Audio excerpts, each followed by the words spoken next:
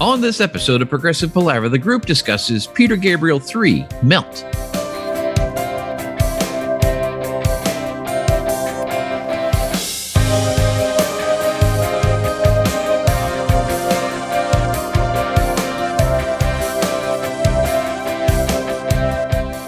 Hi, and welcome to Progressive Palaver, a group of lifelong friends and appreciators of music discussing the greatest progressive rock bands album by album.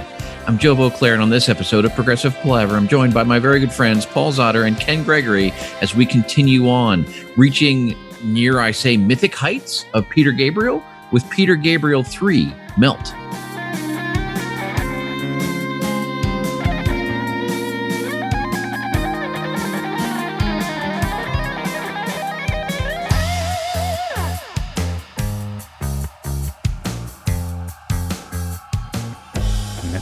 Sparse. I thought you were going to say seminal. Yeah, I mean, I appreciate the fact that there is some discussion as to where the seminalness of the Peter Gabriel catalog occurs. So I was trying to be gracious. I mean, one could argue the seminalness. What did you say? Seminalness. That Seminalness. Starts with the opening drum beat. Seminalness. Is that a song on an early Genesis album? Soundmacious? Is there any other album that we've come across where there are more notes about the technical recording aspect of one fucking bit of a... I would say Going for the One, right? With the whole church and the phone lines. Like, That's true. We did have that, but 4 years later, here we are. I mean, Gated snares. Yeah, so there you go. Gated snares. This is it. And it's so funny reading, the wiki page on this. And it shows up virtually everywhere you go about this.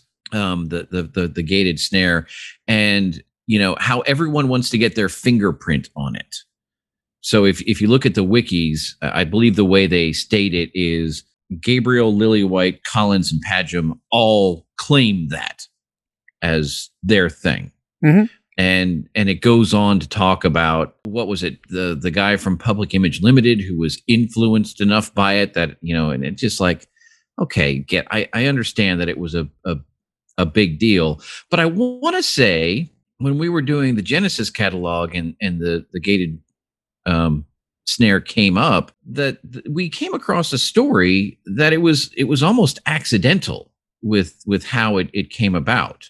Like someone had left on an intercom into the live room or something like that, and so it's it's one of those serendipitous things. It wasn't like everyone sat down and said, we need to make this snare sound better.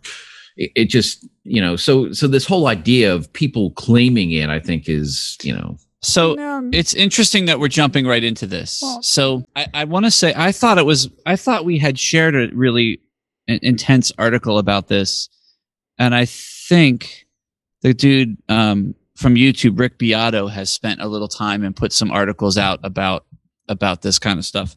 But the legend is, right, they had the mic, the room mic open, so that, it was a mic that they use, basically the talkback mic. Right. And there was some strange effect, and Hugh decided to, hey, maybe we could put a gate on that.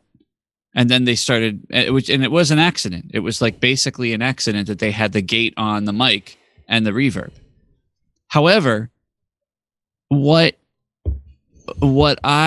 is a documentary out there on the band XTC. Yes, that's with Lillywhite producing. Boom.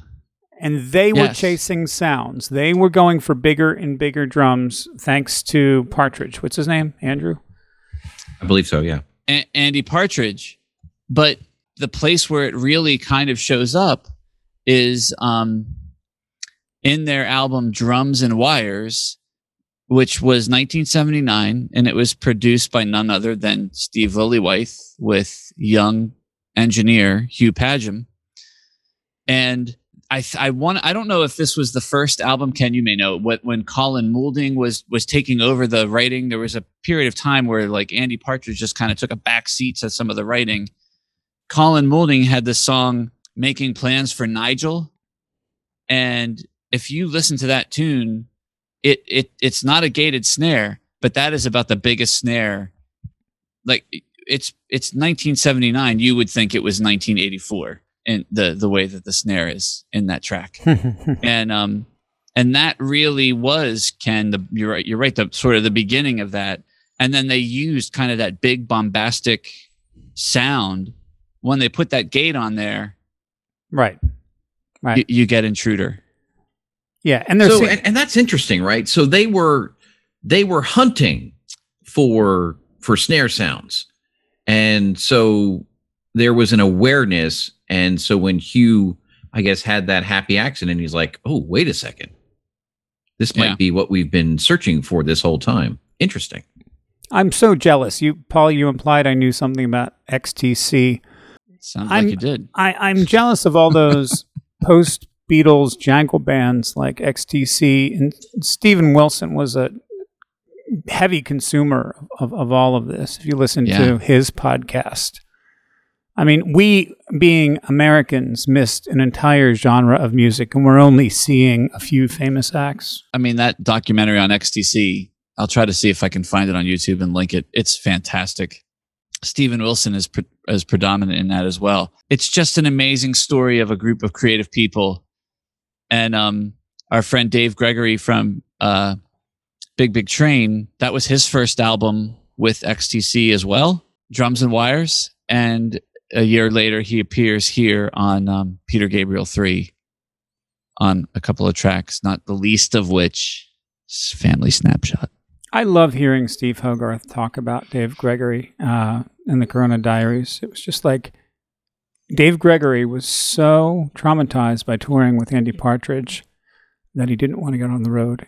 And Hogarth had to nag him. Dave, do you want to go out on the road? But that will be some other play for some other day. There's too many podcasts that I need to listen to. There's a lot of stuff out there. I generally don't listen to too many podcasts anymore. Don't bite the hand that feeds, buddy. I know, right? All right, let's do this. All right, so we do have a in addition to our normal stuff, we do have a reading to look forward to. Oh, the revised and updated edition of 1001 albums you must hear before you die. So we can get to that after the particulars. Before we get there, obviously we have to do the context. So we have two full years in between Peter Gabriel 2 and 3. So that's kind of nice, right? Oh, you want my historical context? Yeah, I do want the historical context. I was 7 years old, and then I went out to California with my parents and my little sister, and we were allowed to go to Disneyland. Oh, you mean Peter Gabriel's context? Okay, sorry. But that really happened in whatever order, Ken, it's all good, man. That really happened in 1977. That explains a lot. So, that Peter Gabriel 2 scratchy thing happened in June of 78. An entire year and a half goes by before this next album comes out. So, who was active in this genre during that time period? Well, we have Tormato. We have Jethro Tull, Gentle Giant, Rush with Hemispheres, ELP, Love Beach is a hysterical album cover and a hysterical concept for another day. Queen, Jazz. 79 has a lot of Zappa activity. Supertramp's Breakfast in America was my go-to roller skating, but this is not my personal historical context, as I admitted earlier. Anthony Phillips is still making records. Kansas does Monolith. Saga does Images at Twilight. ELO Discovery. Robert Fripp Exposure, on which Peter Gabriel participates. That scared the hell out of the record labels. They didn't like what Fripp was doing, all crazy there. Tony Banks, A Curious Feeling is the one album that friend of the Palaver, Dave Kirsner, has referred to as being the proggiest of the Tony solo stuff. Pink Floyd did a little-known concept of sorts. You may have heard it, The Wall. And then you cross over into 1980, a brand new decade. And early in that decade, we have Peter Gabriel's third album, which we refer to as Melt. This was the year that we did the Desert Island episode, right? 1980? Yep. I should have listened to that before tonight. Hold the presses. I forgot a very critical thing here. In January of 1980, Rush did Permanent Waves. So we're already getting into that spirit of the radio kind of electric vibe of the 80s. Mike Rutherford has a solo album, Small Creeps Day. Genesis, I don't know if you ever heard of this one before. It's a very romantic album called Duke. And then we have Peter Gabriel 3. In May. Yeah, so as you mentioned, Ken, Peter Gabriel 3 was released in May of 1980. It was produced by Steve Lillywhite, as we've already mentioned, and released on the labels Charisma in the UK. And it's funny, so the original US LP pressing was released on Mercury, but subsequent versions have been released on Geffen. So there's a whole bunch of stuff going on there. A long list of personnel, as Paul has sort of alluded to. So we have Peter Gabriel, Larry Fast, David Rhodes shows up, Robert Fripp is still around, Dave Gregory, Paul Weller, John Giblin on bass on several of these, Tony Levin. Actually, Tony Levin only shows up on I Don't Remember. It really is amazing. Like, there's so much great bass on this album. And I mean, I don't remember maybe the best song on bass, but still, there's so much good bass. And it's like, not Tony Levin. It's crazy. Yeah. But, thinking about the bass line on I Don't Remember is, that's pretty stellar. I mean, if you have to have Tony doing one thing, yeah, that's Tony showing off. Jerry Marotta and Phil Collins split time on drums. Morris Pert does percussion. Dick Morrissey does saxophone on Start, Family Snapshot, and Lead a Normal Life. Kate Bush shows up. How about that? I never knew that. That's crazy. Really? I never knew that. Yeah. Yeah, she's backing vocals on No Self Control and Games Without Frontiers. Yeah. And my understanding is Kate is the one doing the French part. Steve Lillywhite and Hugh Padgham are credited as doing whistles on Games Without Frontiers, and Dave Ferguson does screeches on Biko. The track listing includes Intruder, No Self-Control, Start, I Don't Remember, Family Snapshot, End Through the Wire, Games Without Frontiers, Not One of Us, Lead a Normal Life, and Biko. That's the most keyboards he's contributed. That's amazing. Peter Gabriel is the third eponymous solo studio album by English rock musician Peter Gabriel, released on 30 May 1980 by Charisma Records. The album has been acclaimed as Gabriel's artistic breakthrough as a solo artist and for establishing him as one of rock's most ambitious and innovative musicians. Gabriel also explored more overtly political material with two of his most famous singles, the anti-war song Games Without Frontiers, which became a number 4 hit and remains his joint highest charting single in the UK, and the anti-apartheid protest song Biko, which remembered the murdered activist Steve Biko. The album was remastered along with most of Gabriel's catalog in 2002. In the US, the album was titled Peter Gabriel Roman numeral 3. The album is often referred to as Melt, owing to its cover photograph by Hypnosis. Music streaming services currently refer to it as Peter Gabriel 3 Melt. I guess we should do the reading first before we get into some of the particulars. So here we are from the revised and updated edition of 1001 Albums You Must Hear Before You Die, Peter Gabriel 3, a.k.a. Melt. With the psychedelic musings of Genesis and self-conscious eccentricity of albums 1 and 2 behind him, the 29-year-old prog rocker emerges as an avant-garde solo artist in the mold of Bowie and Eno. Based in his own studio and aided by friends, including Phil Collins, Robert Fripp, and David Rhodes, Gabriel finally felt free to play with his perennial enthusiasms, world music and technology, notably the Fairlight CMI and drumming machine. Alongside the more traditional guitar thrashing on End Through the Wire, Gabriel includes a mix of eerie and ambient sounds never heard before on a rock album.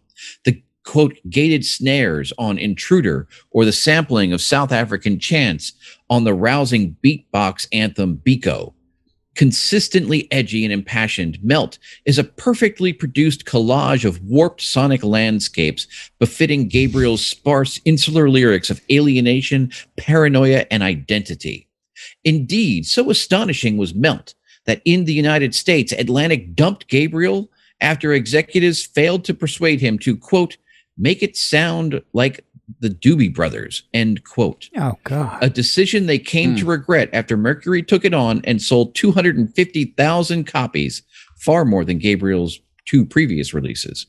In Britain, the album hit number 1, and the single Games Without Frontiers, featuring Kate Bush on backing vocals, reached number 4, Gabriel's highest UK singles, placing up to that point. Here ends the reading. Interesting. That was quite biblical. I'm so glad I bought that book because it's so much fun to read those ridiculous, hyperbolic, right? Just little snippets. It's very, very funny. It really, the only thing that would be better is if you could read them in the voice of Peterman. I still think, that would just be perfect. At the top of the episode, we spent a lot of time on the gated snare. I do feel we're contractually obligated to talk about the cover photographs. I have never actually done this myself, but I imagine at this point we've all heard the story about, what they did. And basically, they took a bunch of Polaroid photographs, and while the pictures were developing, as we all remember that from back in the day, they would take, I believe it was pencil erasers, and smudge them while it was developing. And so you had the double effect of not being able to see what exactly you were doing while you were doing it. So you were manipulating the photograph without being able to see how you were manipulating the photograph. And apparently they took a whole bunch of these together or at the same time, and they all sat around smudging them.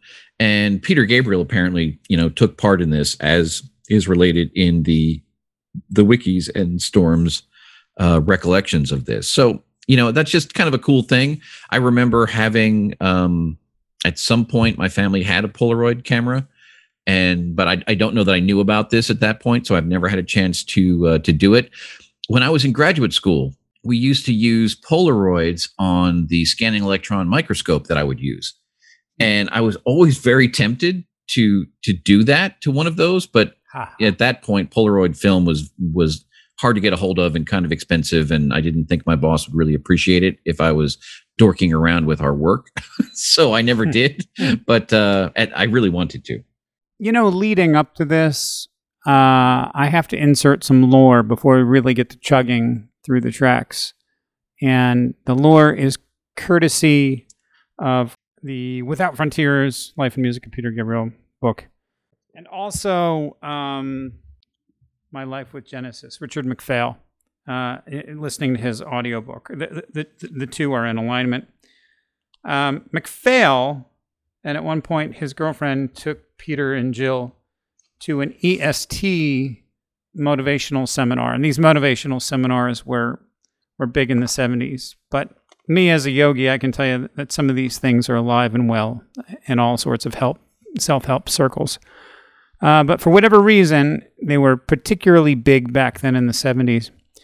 And MacPhail stands by that particular EST training seminar. And he said that as a result of this, Peter became more direct. Joe, I think in our language, he dropped the Hobbit shit. So whether this was a result of the training seminars and the brainwashing, or just Peter's natural path to adulthood, it's safe to say that he did drop some of what he was doing in favor of a more direct craft. And that's an excellent call out, because, even just last episode, we were sort of walking around, what Peter was trying to tell us. And I guess I hadn't really thought about it, but from here on out, there's really not much guesswork. Games Without Frontiers? Okay. It's a little weird, but it's pretty much anti-war. Yep. Okay. I get it. Yeah. Yeah, there's less tinkering.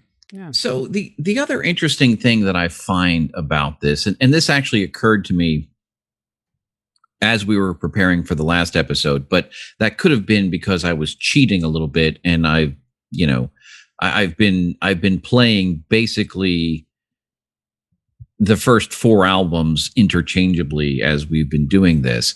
And I know that we set this up for very specific reasons with this sort of parallel Peter Gabriel Fish, track that we're doing. But I have not thought of Fish at all while we've been listening to these records. I'm thinking of Steven Wilson. Oh, wow. Wow. And it really comes into focus on this album, and a little bit on Security. There's something about the energy and the subject matter, and just the parallel that I think I'm picking up on, and we'll get to it when it's pretty much throughout this album, but certainly when we get to Family Snapshot and I start gushing all over the place. I literally could do an entire episode just on Family Snapshot. I'm pretty sure I could. I'm in. But when you get to that, it's this. Peter Gabriel at this point is able to create this emotional connection, right? The lyrics tell a story that has, something going on, but the music is so intimately connected and creates the reaction, in my physical being, much in the same way that Steven Wilson does. Certainly on Raven, Hand Cannot Erase, and To the Bone. And I think that's where it's coming from. And Fish can sometimes do that, but I think Peter Gabriel does that much more frequently. I think that makes so much sense. I mean, you think about the names that we've talked about who have played on Peter Gabriel's albums thus far. I mean, they are, in the circles that we work in, household names, right? Yeah. And if they're not, they're people who are quite pedigreed. And I haven't done the deep dive in all of the Fish musicians on the first few albums, and there are some folks that they have accolades, but it's not the same. And I don't think Fish has anywhere near the amount of control over the actual music that's happening on his solo albums as Peter Gabriel, right? Peter Gabriel could sit at a piano and play all of these albums front to back. I don't think Fish was doing that sort of thing. And that's a really good connection too, because we know that no one has more control over his work than Steven Wilson. Right.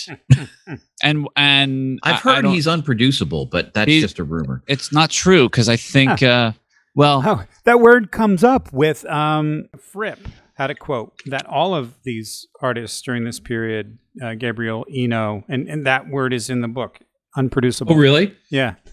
Wow. Unproducible. No, I want to jump on this bandwagon. Okay, so Steven Wilson, influenced by Gabriel. Fish, kind of influenced by Gabriel. Then we get to other cats, David Longdon of Big Big Train, influenced by Gabriel. Not influenced by Gabriel. Ray Wilson.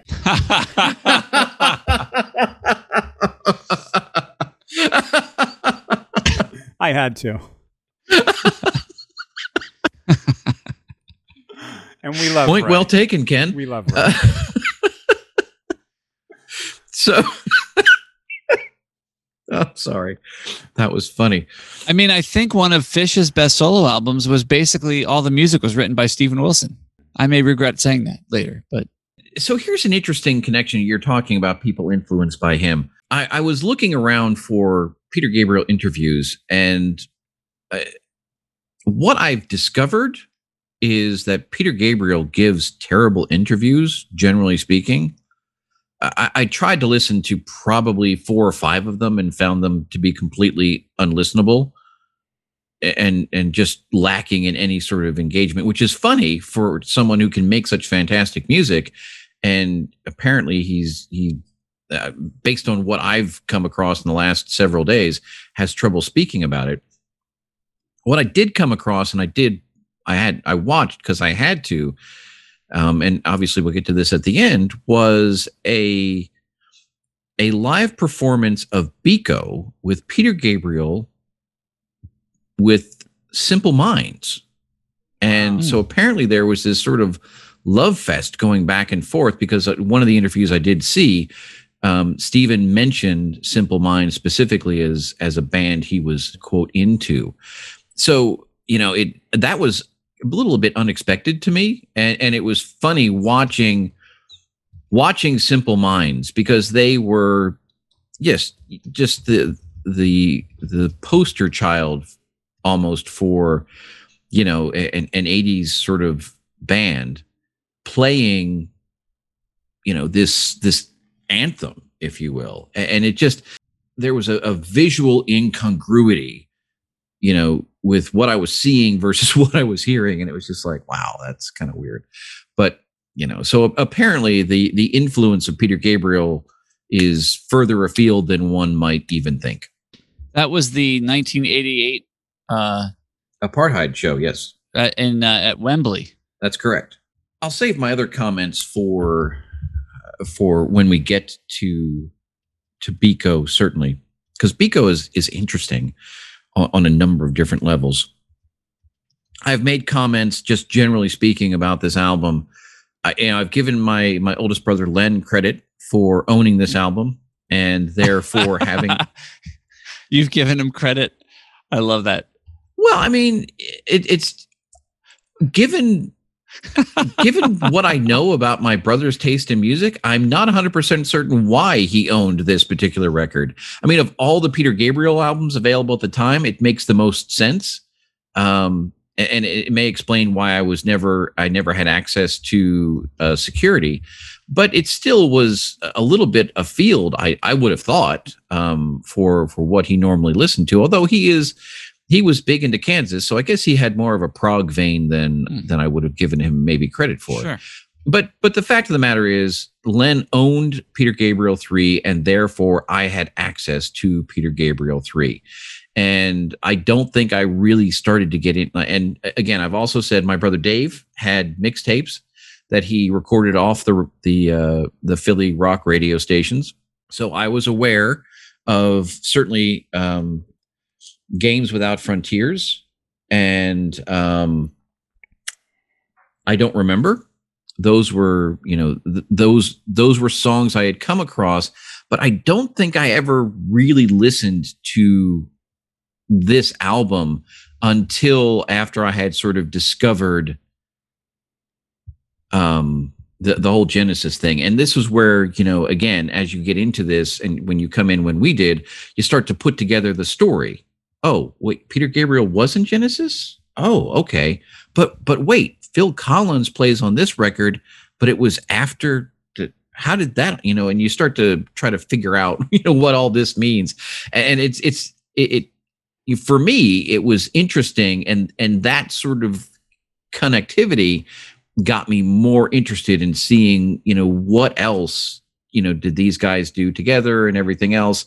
And it sort of, led me down the path. But I don't know what exactly it is, but this album has just always really connected with me. I can maybe convince myself that I remember, the first time I listened to it, because again, I knew Games Without Frontiers, but I mean, it opens up with Intruder. And I want to say that the first time I listened to it, I'm like looking at the speakers going, what the hell is this? And the second, third, or certainly by the fourth time you hear Intruder, you're like, fucking hey, yeah, right. Because it's just, it's creepy and it's weird and it's wonderful, but it's so beautiful. And we didn't even talk about the other elephant in the room here. And it was late in my life that it occurred to me that there were no cymbals on this record. None. Zero. Mm-hmm. And it's kind of amazing to think that you could have these songs and Shock the Monkey from Security that were, mainstays of rock radio with such a glaring departure from the quote unquote norm. We talked in the first episode on Peter Gabriel 1 about how remarkable it was that Salisbury Hill was a big hit in clear 7/4, which you don't get very often. I mean, prog bands like their odd time signatures, but it's not like it's a big radio hit. So now you've got this, and it's amazing that it never occurred to me what made these songs so vastly different sonically. But when it's like when you hear about what is it, When Doves Cry, where Prince just said, what did he just take out the guitars or the bass or whatever, I forget. But he just said, take it out, and you're like, oh yeah, right, that's not even there anymore. Yeah. Once you're sort of open to that, you're like, wow, I feel really stupid. But it is remarkable that I bet the vast majority of people who don't think about this stuff on the level that we do, and the people that we listen to do, the vast majority of people who just casually like music, I bet if you asked them what made this different, they wouldn't be able to tell you. And the lore says that Peter was onto this. I think Lily White may have tried to talk him out of it. Phil Collins definitely tried to talk him out of it. And then Collins came around and said, all right, I'll give it a try. Yeah, and Peter's quoted as saying that Phil was cool with it, and Marotta apparently fought him on it for quite some time before he finally got on board. And I want to say that I recall seeing an interview with Phil where he talked about having to sort of, figure out, well, I was going to say what to do with his right hand, but with his left hand, because he's left-handed, he had to figure out what to do with it. And he would just put weird things, where his hi-hat should be, just so his left hand had something to do. I read that. And, that's, and I think this speaks to, the narrative that gets built around Phil Collins in this, certainly in this time frame. Cause where are we? We're in the Duke time frame. Mm-hmm. So, they've gone through 4-man Genesis, and now they're into 2-man Genesis. And, Phil is obviously blossoming into a singer. He's on the verge of becoming a songwriter, but he still is very much at the top of his craft as a drummer. And much like we were talking before we got on air about people like Billy Sherwood, apparently Phil was a workaholic and just wanted to do something all the time, and was willing to explore things that were sort of outside of the realm. So it doesn't really surprise me in retrospect, given what I've learned about Phil Collins in this era, that he would accept the challenge and say, all right, Pete, let's see what happens here. Thank goodness they all did. Yeah, we harped in the last episode about different punk influences or pop, new wave, the Tubes. And now we clearly have the launch of new wave for Pete. Yeah. This is a destination for him. He's clearly coming from he has progressive roots. They're there. But he brings in this new wave influence and makes that amalgam. Remind me Who produced Duke? Was it David Henschel? David Henschel did produce Duke, yes. Do you think that Phil's involvement in this project up against what he was working on with Duke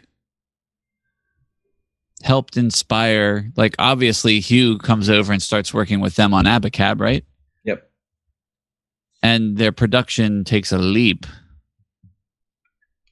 I actually listened to Abacab today, and I quite enjoyed it. I started to feel guilty about all the shit I gave it when we did that episode. But I wonder if this experience influenced that growth at all. I don't know.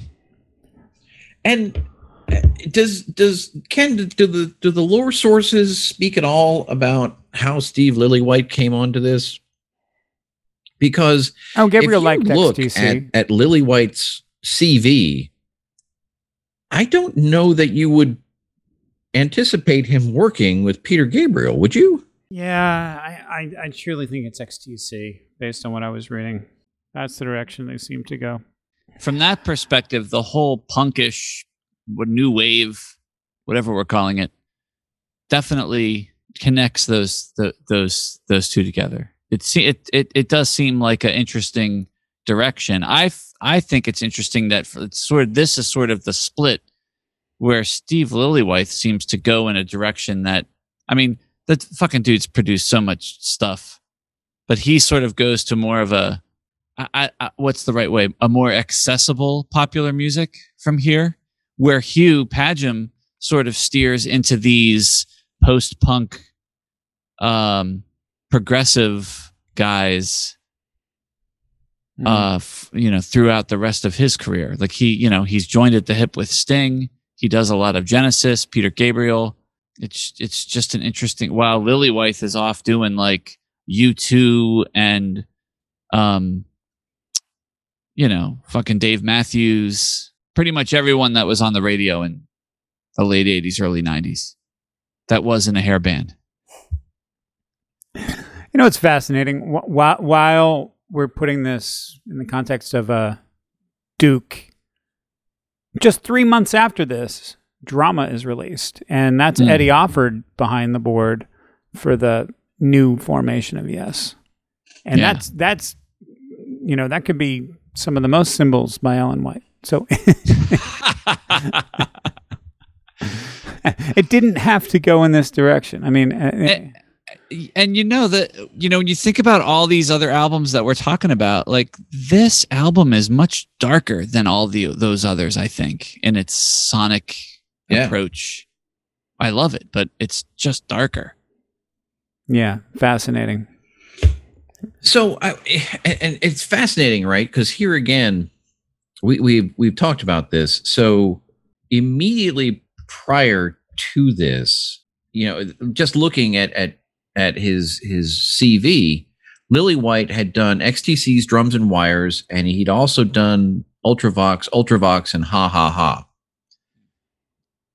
And he goes from that into this, and then he turns right around and he starts working on U2's Boy. I mean, it's just it's a fascinating sort of connection. But again, I'm always fascinated every time Ultravox or Midjor pops up in this prog story, because I would have never in a million years put him/them in this neighborhood, and yet they keep showing up all the time. We don't cover a lot of pop, but I just wanted to give mad props to Ultravox and Midjor, and that overall effort. It's way beyond the bounds of what we talk about, but I'll say I don't know. I don't know that I've ever actually heard an Ultravox song. Oh, all right. So you really need to hear the song Vienna. It maybe performed better in Britain than it did in the U.S., but I know I heard it, and it brings me to tears. And then Dancing with Tears in My Eyes is. Yeah, I was going to say that one, Ken. Oh Absolutely. my God, the vocal performance is just incredible. I didn't want to let them. I didn't want to let them slip through. They are influential, and having them be influential to Peter is can only be a positive thing. They played Live Aid. Fuck yeah, they did a great job. Yeah, they did. Okay. Yeah, so it's fascinating. So, Intruder. Yes. Wow. What a ballsy way to start an album. Like, it's no wonder the Atlantic guys shit themselves, right? I mean, imagine showing up at the studio. Well, what do you got, Peter? And you hear Intruder. Yeah. Mm-hmm, mm-hmm. I mean, it's so different. It's such a perfect example because, again, it starts off with the ever famous drum pattern and the advent of the gated snare. Boom, here it is. First, second right out of the gate, face. you've got it. It's not like you have to listen for it, right? No. There are essentially four sounds in the here. most iconic facet of the recording of this album is presented to you immediately in a way that, as Paul, you say, you can't miss it. Okay, cool. Got that. Excellent. On board. And it's a small aspect of this, right? But, and I'm fascinated and I'm curious what you guys seem to think, because there's this aspect of singing, if you will, whereby when people sing, accents generally disappear. It doesn't matter where you're from. It seems that when you sing, everyone sort of collapses to a common ground, if you will. And there are some country singers that don't abide by that rule. Well, and I was thinking of country singers as I was putting this together in my mind, but I think they prove my point. With precious few exceptions, I think in order to sing with an accent, you have to purposefully do that. That's my impression. And I think country singers play up on that a little bit. I would agree. Phil famously did it on Robbery, Assault, and Battery. When Phil was feeling whimsical, Phil would do this. So the fact that Peter has a certain, I'm going to call it affected accent on this, suggests to me that he's going out of his way to emphasize that. Am I off base here? Agreed. He's not Latinizing his vowels. He's singing more in what you would call a provincial voice, and that voice seems to be the character of a robber. Yeah. I mean, first of all, I know that you're not a big fan of, relativism, but, Peter Gabriel would think that we would have accents, and that, so maybe he's always purposely singing with an accent every other time he sings, and now he's just letting it go. But I mean, even Americans have accents. English have accents. Welsh have accents. Scottish have accents.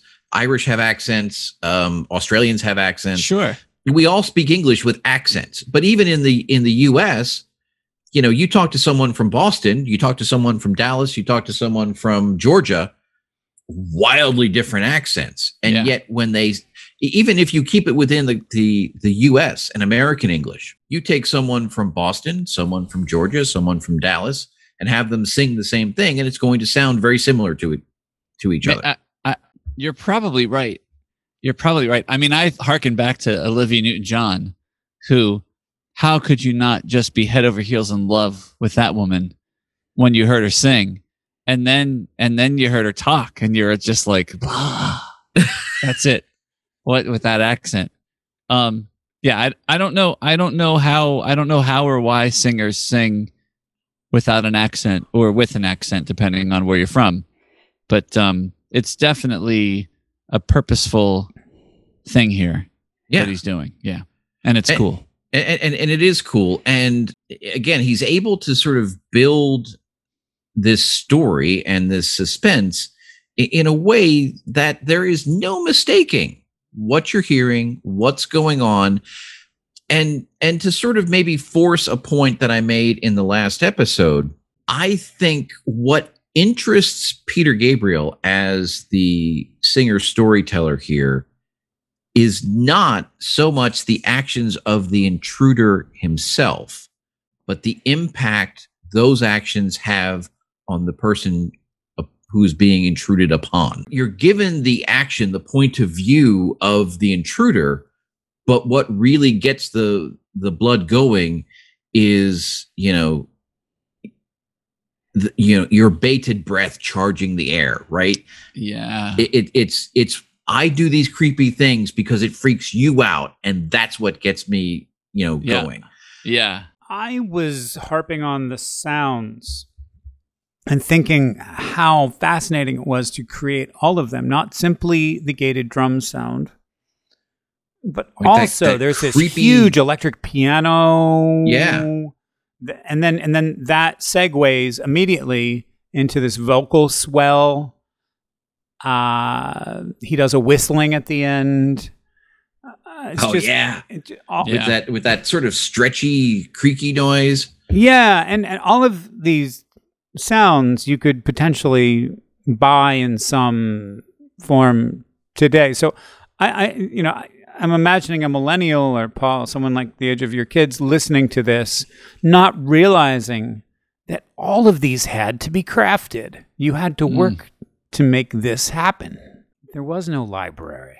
Yeah, there were no plugins at this point. Yeah. Yeah. Right. So my point being, it goes much further than just the drums. Peter was thinking this way on every level. Yeah. I'm sure what everyone is tired of hearing from me by now is that my first introduction to this song was, of course, on Peter Gabriel's Plays Live. Of course. And, there's no gated snare on that. And he sings it like an octave higher. Like he sings it, right? And all of the parts are there, but they're all sung. They're not, to your point, Ken, they're not constructed in this like sort of studio. He's working with a keyboard, guitar, bass, and his voice. And it's fantastic. And it sounds very much like live rock and roll. And, like Peter Gabriel was just like a different sort of thing. So after liking and knowing the song from that, and then coming to listen to it in the recorded version and hearing how just downright creepy and disturbing it is sonically, it was just mind-blowing after like you thought you knew this song and then you listen to it and you're like, whoa, what the fuck? I mean, it's amazing to me. How spectacular is it to have a xylophone solo? Come on. I mean, that just deserves a special mention, right? And if you go up to someone completely out of context and you say, hey, let me play this song. It's got this killer xylophone solo. and they're going to look at you like you got 5 heads. But it comes across as completely believable. Morris Pert. He had played previously for Brian Ferry, Brand X. He was Kate Bush. So he was a hot guy on the scene. They weren't just grabbing him out of nowhere. Well, they grabbed the right guy, obviously. Yeah. And, Joe, you mentioned it, or maybe Ken, you mentioned it. But like, thank goodness. What is that? What is it? The CP 80 or 90 electric piano? What is it? Oh, CP 70 maybe in this period. Yeah. I mean, thank goodness that makes an appearance and sort of sticks with Peter Gabriel for a while here. It's all over Duke, so it's a big attraction of 1980. Yeah, I mean but it definitely frees. Like we talked about some of the piano stuff, how it sort of conjured up other influences and other things in our minds. I think this sort of allows Peter to sort of develop his own thing here. I'm foaming at the mouth for the next song. I have this incredible Pavlovian reaction as soon as the marimbas come in. Oh, right. And this second track is possibly my favorite moment of just the line. I don't know how to stop. It's amazing. The quality of his voice here, the exact resonance that he gets from the delay echo, so creepy. Yeah, the places that No Self-Control goes to, where like from where it starts. Oh, it mean, goes. it really It goes, like to me, it's we talked. I mean, I think we talked about. I know I did. In the last 2 episodes, that those were the rehearsals for the masterpieces, and this is where it starts. I mean, this is all of that experimental shit that was going on in the first 2 albums that were fine and were great. Like they come together in a song like this, and they propel this idea to another level. So this was the song that planted the Steven Wilson seed to me, because it really was the line, they eat anything that moves, which made me immediately think of People Who Eat Darkness. Yeah. And it was like, oh, wait a second, but there's a little bit more crossover there. This song, and Ken, I agree with you. This song I think is generally sort of underappreciated, but it's quite brilliant.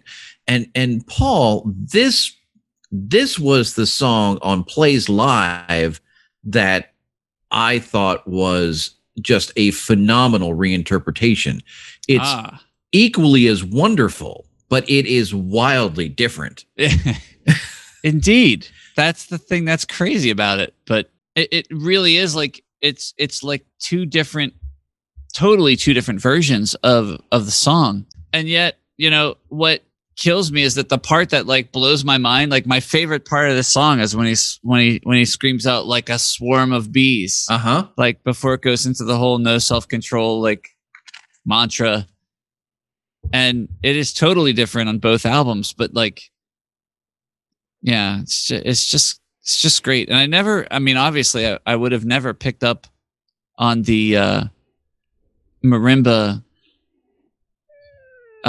perhaps influence on the opening of Clutching at Straws, back in the day. But certainly today I think, there you go. Yeah. It's primarily in like an E minor diatonic, except he doesn't necessarily stay in the key. There's a lot of half step motions from like an E suspended to an F suspended, and then from G flat suspended down to a G suspended. Those half step motions, since we've been doing this podcast, I now call them Robert Barry chords because he's kind of a master of some of those deceptive half steps. But this was before his time, clearly. But let's chalk up that influence to I don't know, Fripp, King Crimson, or whatnot. It's truly a breath of fresh air, if you're tired of the E minor drone, and it also fits the story because he's giving you these freaky lines. There are always hidden silences waiting behind the chair. They come out when the coast is clear. They eat anything that moves. I go shaky in the knees. Lights go out. Stars come down like a swarm of bees. So as you were saying, Paul, it's the words and the chords that freak me out in that section. Yeah. There's such a restraint in the live version on Plays Live of this, and it creates it builds. Yeah, it creates and maintains the tension in a different way, but it still creeps you out. Oh, I love it. So I was itching last episode to talk about Start, because we were talking about the appropriation of the saxophone into Peter Gabriel music, and how it wasn't 100% appropriate and this, that, and the other thing. And all I could think of was, well, he figured it out by the next album, because I think Start here and this saxophone bit, it's not a stolen American rock and roll saxophone thing. It's crafted to fit into this music and this album and to bridge between these two songs so perfectly that when the whole topic came up last episode, I'm like, ooh, but they figure it out. So again, here it's another leap forward in Pete being able to take these influences but craft them to his own purposes, I think. I'm not as big a fan of Start. It's filler to me, and maybe it's just my general aversion to Kenny G or anything that sounds remotely close to it. And I don't want to offend anyone by comparing this fine saxophone playing to Kenny G. I like your take on it, though, Joe, a lot. I mean, would you argue the point that it's a better use of saxophone in the Peter Gabriel milieu than we experienced in Peter Gabriel 2? It absolutely is. He definitely figured out. I agree with you 100%. I just don't think I just don't like my Peter Gabriel with saxophone. I guess I'll just say fair enough. Yeah, he's got a hopelessly romantic Americanized concept. I'm much more into the Dave Parry idea. Is that his name? Yeah, the Pink Floyd guy, Dave Parry. Yes. Yeah, I mean, Gabriel could have used sax in a slightly more ominous, pulsing way like Floyd. Instead, he went for this dreamy sex line thing. Not sure why, but hey. Start. Yep. All right. Let's end as soon as we start. What's next? Fair enough. I don't remember. Oh, God. I don't recall. I have no memory of anything at all, which I could. So good. It's pretty much my life these days. So good. It is. This was one of the rock radio staples that we grew up on. But it's a song that, while being popular from back in the day, holds up pretty well, I think. Yeah, it does. If I ever see Tony Levin and like the Stickmen play in my hometown again, I might scream out, I don't remember, in the middle of the set, like in between songs, to see if he'll just like bust into it. Mm-hmm. I mean, he fucking destroys this song. Oh my God. The bass and the stick just sounds so incredible. And he's got, we've talked about his sounding taking over in some of the other earlier albums, but this one fits so well. Are there two bass lines? Complements everything. Is this one performance with tapping over top of low stuff? Because it sounds like two bass lines to me in places.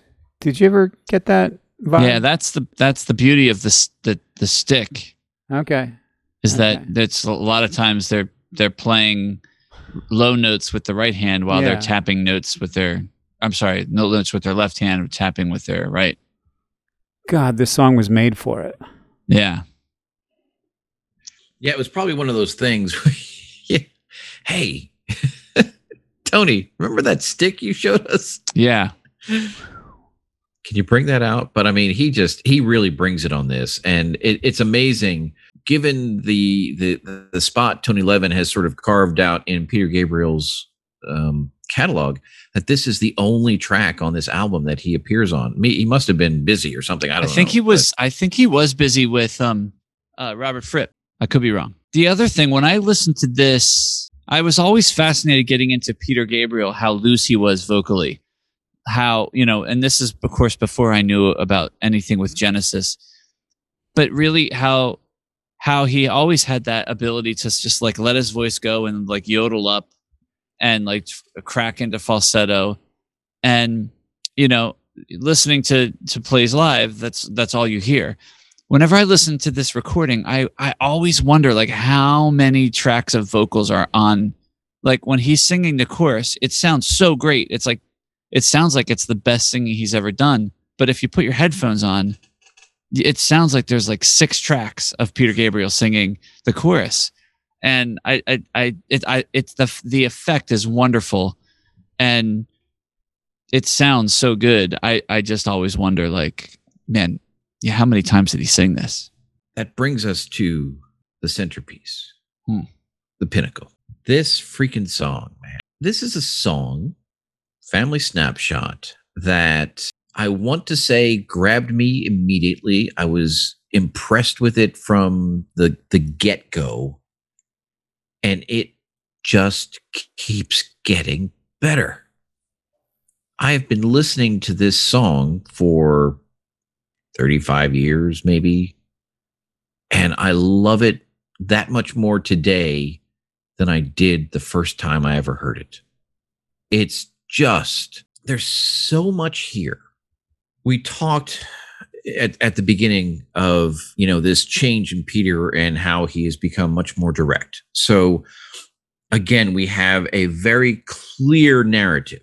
We know what's going on here. He's telling a story. He's telling a story in a very graphic way that allows us to see. He's coming at it almost from the point of view of filming a movie, in that you get different layers of the story. You get different angles of what's going on. And he's able, using the words, to convey, all of this in spectacular fashion. And you get, I should probably pull up the lyrics to be able to go through it, but and this is where it's frustrating that I'm not as prepared as I should be. So I'll try to sort of build this from my memory. But what happens is you start getting the different layers of this story. He's got a mission.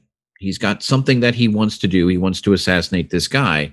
And then you sort of get into, the care and planning that have gone into this, right? It's like, all right, I'm going to do this. And, if I've done it right, they won't see me with a gun, and I've hidden myself here. And, there's the governor. He's not the one I want, this other guy. So, it's sort of like the practical aspects of it, if you will.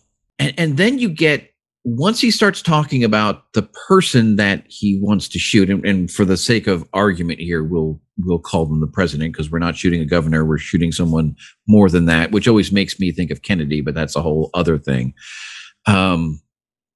Once he gets to his target, right, now there's this connection.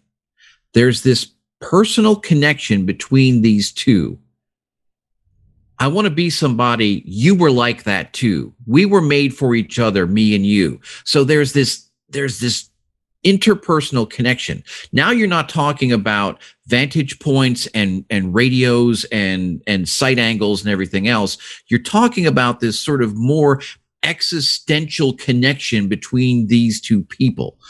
And then, ramping it up, and I don't remember if it's before or after this, he talks about this concept of big time viewing born in a flash as I burn into your memory cells.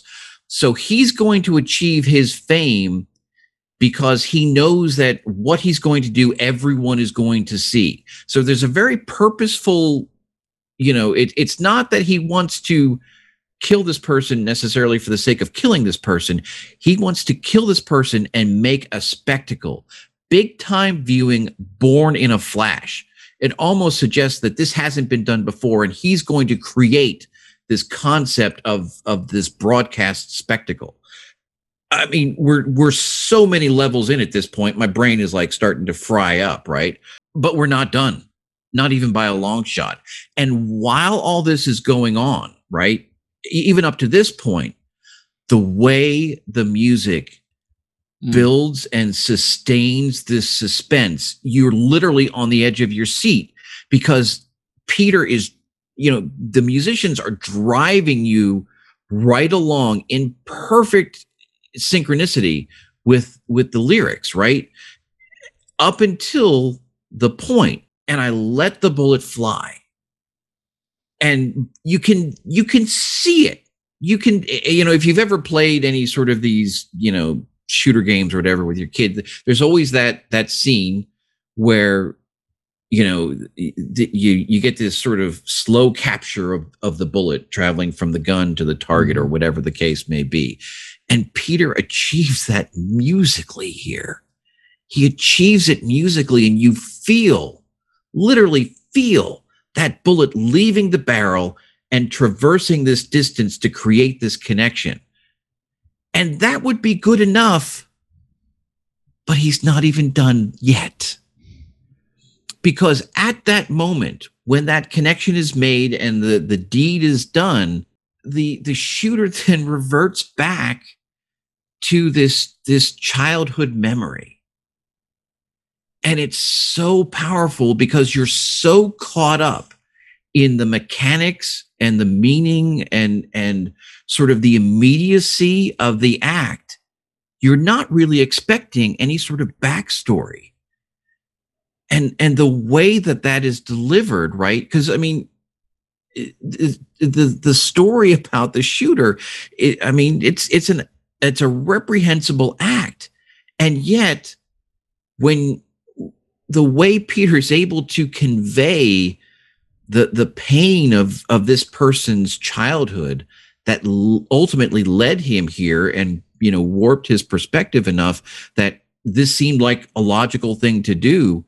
It's totally believable. And Peter will do this again much later in the catalog.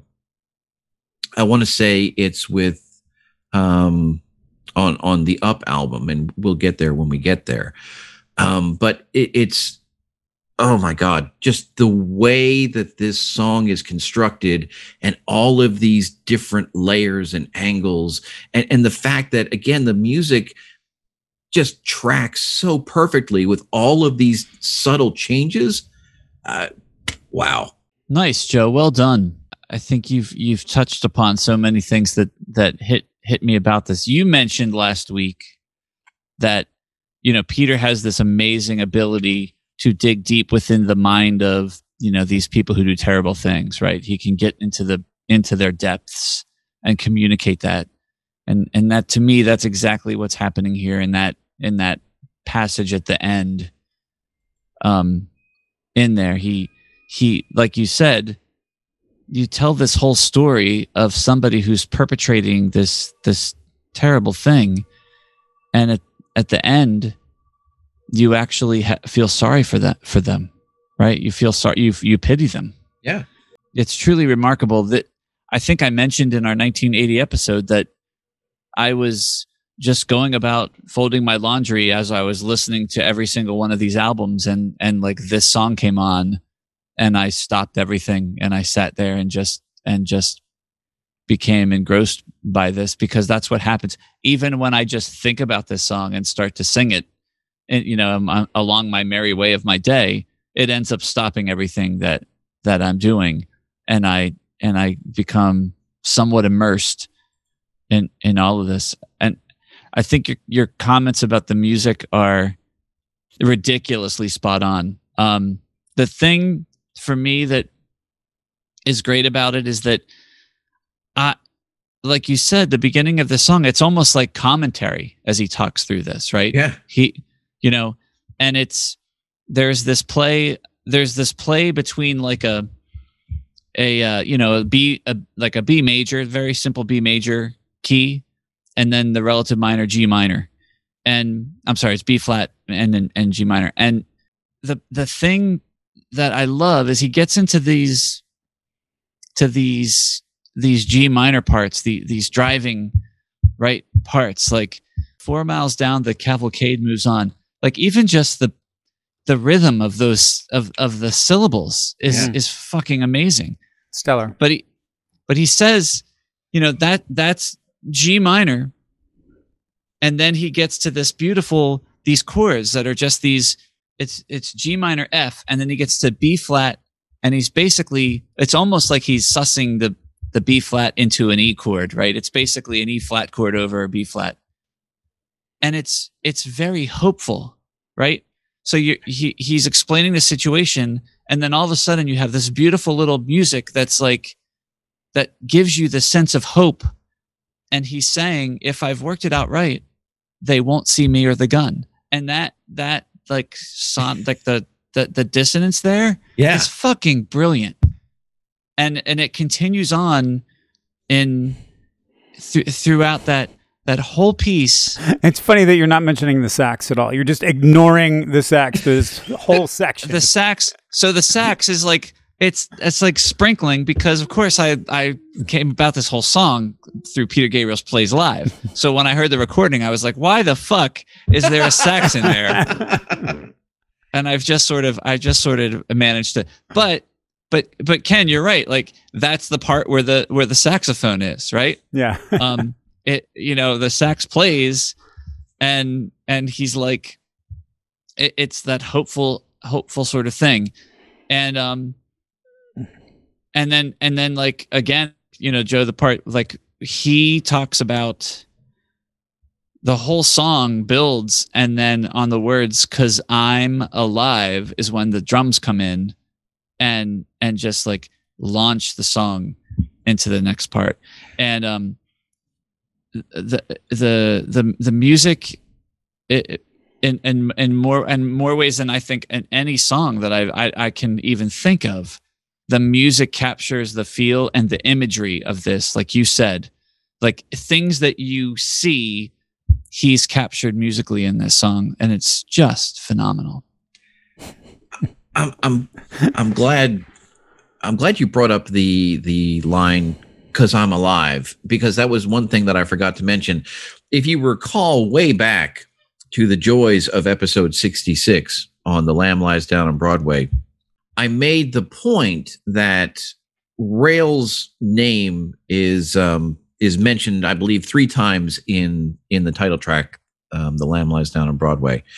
And I made the point on that episode that when Gabriel, utters Rael's name in that, each of those times, the vocals get affected, but Gabriel's delivery is also almost manic in the sense, and I interpreted that as Rael struggling to maintain his identity. I exist. I am here. And I get the same feeling with this character here on that I'm alive line. Mm-hmm. Like, I am struggling to maintain my identity and existence. And this is what I have to do in order to do that. So I'm glad you brought that up. Yeah. You mentioned, Joe, the president and the governor in the line. So I read that, Peter Gabriel described this as, so the song is inspired by this book called An Assassin's Diary. Arthur Bremer? Yep. So Arthur Bremer, who shot gubernatorial candidate George Wallace 5 times in 1972. Actually, he was the governor. He was on a campaign for president. A segregationist, and Arthur Bremer left him, I think, paralyzed from the waist down. Yeah. I mean, by all accounts, George Wallace, was kind of a dick. Nonetheless, so Peter Gabriel mentioned that it was inspired by this, but it also was inspired by, events in Dallas, right? Alluding to the president and JFK, right? Yes. And those are the visions that, that I think it's very easy to get when you listen to this. Mm-hmm. And it is, it's really fascinating that, the diaries of Arthur Bremer was, bouncing around Peter's head, and he wrote this. I think that one other thing that's interesting to note is that if you're interested in purchasing an Assassin's Diary, it's going to cost you some dollars. Oh, really? There are the mass market paperback, brand new. It goes for $919 on what? On Amazon. Yeah, it's quite bizarre. I don't really know why. Hardcover is $64, so there must not be very many out there. I mean, felons cannot profit off of their crimes, as far as I understand it. I'm wondering who owns the publishing rights and who is keeping all of this money. Or, no, I guess now it's only aftermarket. But back then, I'm curious who would have... Harper's Magazine Press. That's just fascinating. In 1973. Well, the timing lines up. that this book came out in 73 and he's recording this in 1980. Yeah, I mean, there's actually only 2 new books available on Amazon right now. I'll put the link in the notes in case anyone wants to gobble them up. The mass paperback is $919. The one new hardcover is currently going for $1,245. Oh my! I mean, it's an amazing thing, and it definitely adds to the epicness of the song, to know where it comes from, as does Dick Morrissey's saxophone. A huge shout out to John Giblin on the bass. There's a lot of fretless shit going on, at the beginning and the end. It's just yeah. Giblin's so beautiful. Great. He's got a great resume. I just wanted to say that I'm sure Dick Morrissey is a fabulous musician throughout this period, but I laughed when I saw Gino Vanelli with something that he played on prior to this. Ah, boy. And just a quick note from the wikis, the Yamaha CP70 is played on this song for the first time by Gabriel. So maybe we misidentified one of the earlier piano sounds, but he clearly uses the CP70 here on the album. And very, very awesome. Everything even to the very last chord progression of, at the end, right, where he's talking about, come back, mom and dad. You're growing apart. I'm growing up sad. I need some attention. It's all these minor chords. It's like B minor, C minor, and D, and like chromatic. And then again, he adds in like hope. It just barely meanders up to the E flat, and then resolves to the A flat major when he says, "I shoot into the light." I mean, it's just that last "I shoot into the light" is it's an amazing way, I think, to end this song. When we're talking about that section, because even the memory section has a couple of parts to it, and I'm curious what you guys think is going on there, because I want to say, and correct me if I have this wrong as well, his parents are growing apart. He's growing up sad. Friends have all gone home. There's my toy gun by the door. So is he playing assassin as a child already? Have his friends gone home because he wants to, do weird assassin games? What have you guys ever thought about, what that portion of the story is with the connection between the friends going home and the toy gun behind the door? I mean, I just have an image of a child seeking attention from their parents, right? By jumping out and surprising them with a toy gun. And it's taking something so innocent and playful and showing how destructive it is in an adult. It's very Gabriel-esque to me. Yeah. What I would say is a typical game that you play with your friends is guns, when you're growing up. Yeah. And, there's a hole in his life because, he's lonely. He's a lonely kid and he's sad, and there's a hole because he doesn't have the parental love and attention. And that he got that attention and love when he played guns with his friends, and that's where he is now. He's doing this, like you said, the whole assassination is for fame. That's what he's just doing it to get attention and to be famous. And when he does it, it comes back to where he was before. Yeah. Yeah. It's interesting because, again, once the bullet flies, right, he goes back, and you got, if I remember this correctly, you've got we'll call him the weird kid, with his friends, and his friends have all left. And from there, it takes another step back into the parents, having problems with themselves and presumably ignoring the kid. So it's like, you keep sort of digging deeper into, what are the causes here, and it's just fascinating the way they do that. And then, like you said, he sort of resolves that into the I shoot into the light, and to think that, my interpretation right now is that I shoot into the light brings us full circle back to the shooter at that point, because I'm going to assume that a lonely child is not going to utter that, unless it's, it could potentially tie the origin of this plan. The seed was planted as a child, and he's come full circle at this point. I just there's, and I've made the comment before, I would much rather have anything, a book, a song, a movie, whatever, that leaves me room to interpret after the fact, because I can have so much fun with it.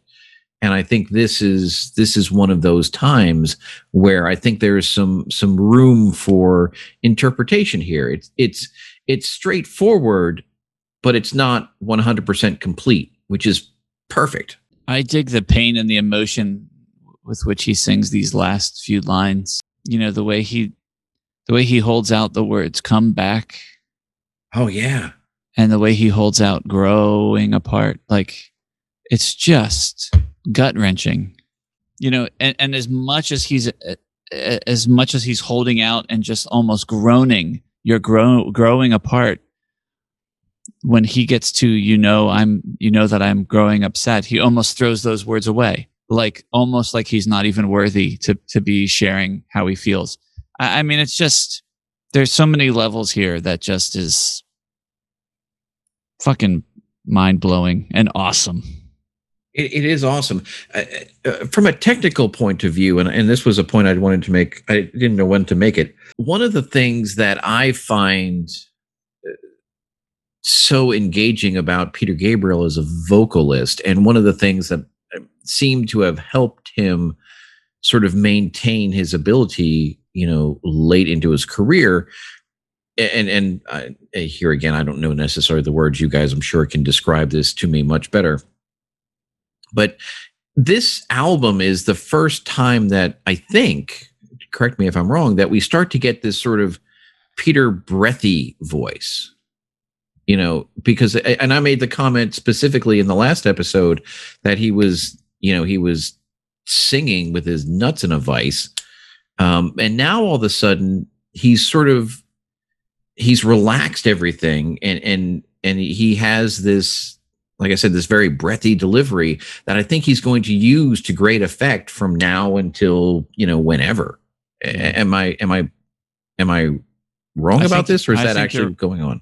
No, I feel like you're right on. Yeah, I mean, along with everything, there's a lot of things that have come into focus on this album, and I definitely think his vocal style and that particular aspect of it is one of those things. It's after midnight, wow. And I think we need to put a pin in this one. I think I need to go have a cigarette. Wow, right? Seriously.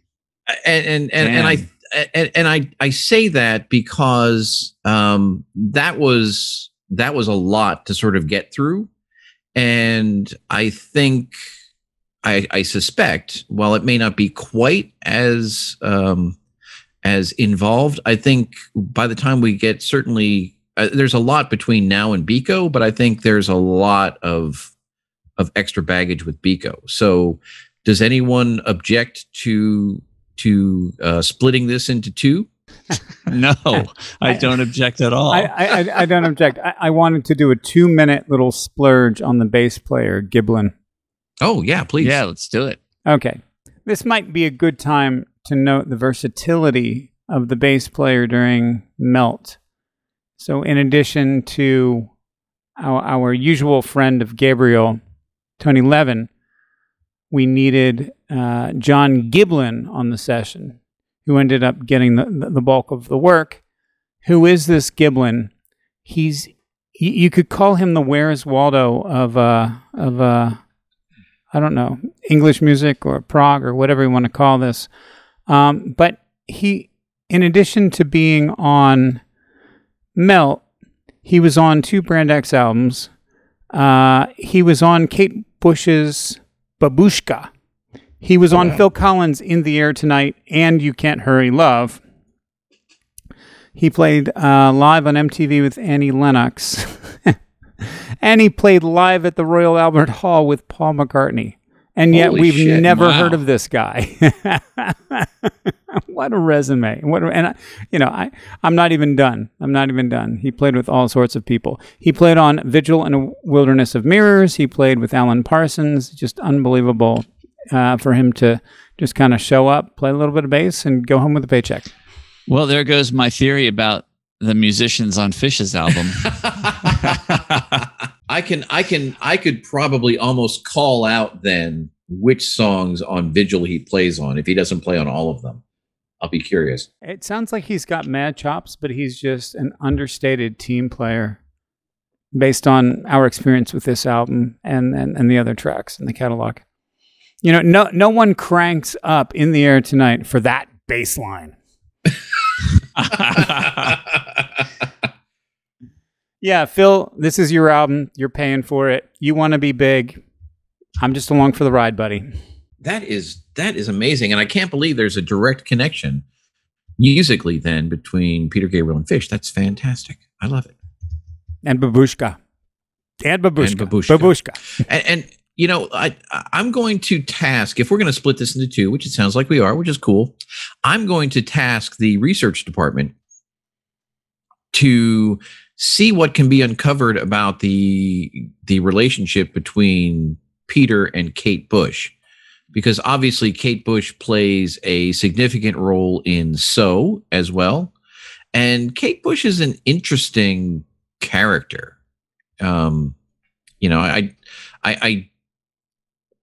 don't know nearly enough about her, but I've always been fascinated by her because of her appearance here and on So. Nice challenge. And I don't know, where the relationship between Peter and Kate, how it came about or, what it actually meant. So I'm curious, and it's funny that we're going to stop it here because normally we stop on a side, but we are not, we're not quite through the side yet. When we come back next episode, we will pick up with the last song on side 1, which I believe is this a Mozo song and Through the Wire, or is it not? I don't know. I haven't done my Mozo homework. We'll have to look into that. All right. Good deal. But we'll catch that next time. And maybe if we're lucky, Tom will have the ability to check in and be able to provide some of his thoughts on Peter Gabriel 3 as well. So and if we have any additional thoughts on Family Snapshot, I encourage us to spend even more time next episode talking about it even more. So with that being said, I will thank you gentlemen for your time here this evening and look forward to continuing Peter Gabriel 3 next episode.